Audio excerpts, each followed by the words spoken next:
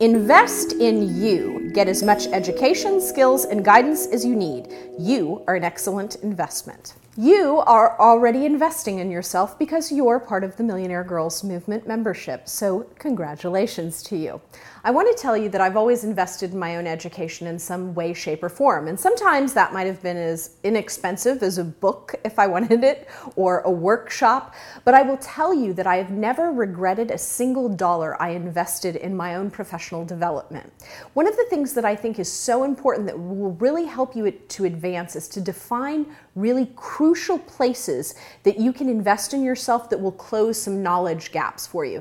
Now, one of the things that's interesting is this doesn't have to be going into $50,000 worth of debt to go back to school. And quite frankly, that makes me very nervous, and you should do that only with a lot of guidance and a lot of thought, because depending on what you want to do with your life, that isn't always the answer. So one of the things I think you should do, however, is look at the areas that you feel like there's some gap.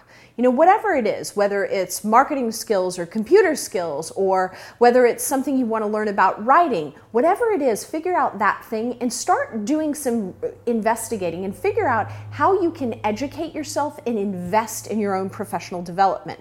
Depending on the kind of work you do, and if you work for yourself, it might even be a tax write-off. All of those investments are actually part of your education and part of your business. So one of the things that I think would be fabulous for you to do this week is look at some opportunities for you to maybe take a class, buy a couple of books. Maybe the class is online, or maybe it's a live class or group. But figure out, identify some things you really want to learn and go and make the investment in yourself. Sometimes the investment is not even financial. The thing that really holds us back is the investment of time.